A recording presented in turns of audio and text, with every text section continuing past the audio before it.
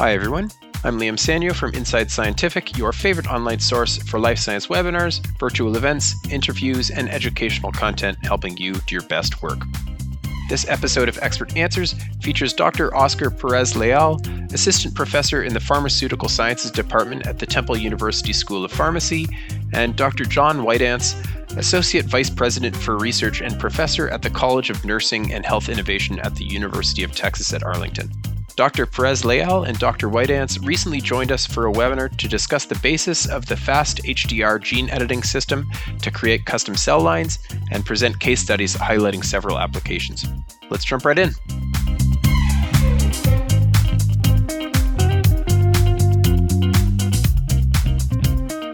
How do you prevent the labeling tag from interfering with the function of the targeted protein? Hi, that's a good question. So basically what we have done in the FAST-HDR system to prevent that to happen is we have flexible linker that basically allow the two proteins to form their natural 3D structure.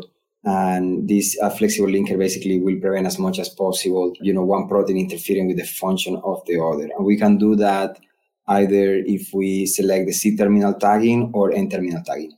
Fantastic. Another one here, and John, this one is directed towards you. Somebody said that they're surprised we never asked you what was done after electroporation and liposuction were both inefficient. Was this problem ever solved, and how?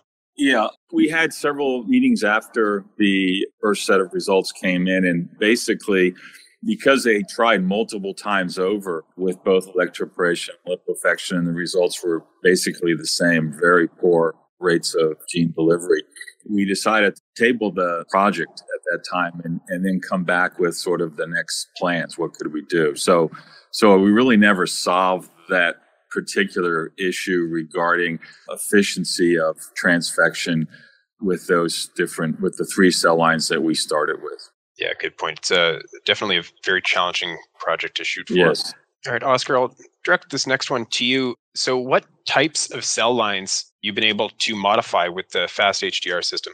We have been able to modify mostly big number of cancer cell lines, including adherent cell lines, suspension cell lines. We have also done not only human cell lines, but we have done mouse, hamster cell lines. So basically, as long as the cell line can grow well, divide, preferably every cycle less than 30 hours, a cell model that can be electroporated or transfected, the method should work in pretty much any mammalian system. Fantastic, great answer.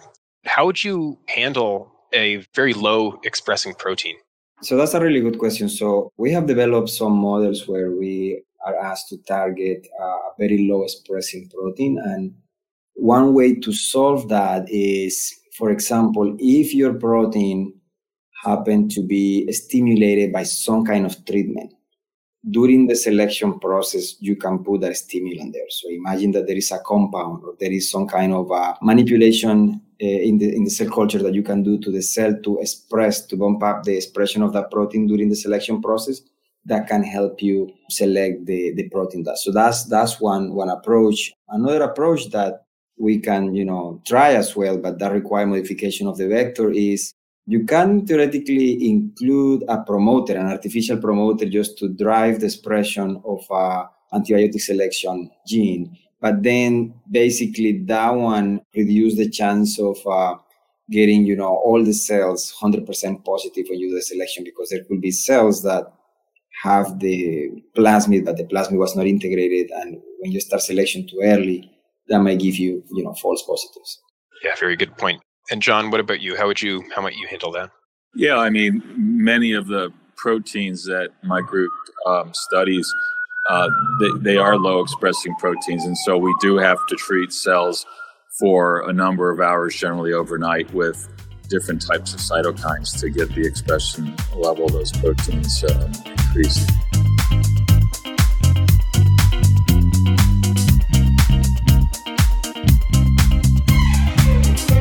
We hope you enjoyed this episode of Expert Answers and that you'll tune into future episodes where researchers just like you answer questions about their work and share science. Don't forget to subscribe, and we'll see you next time.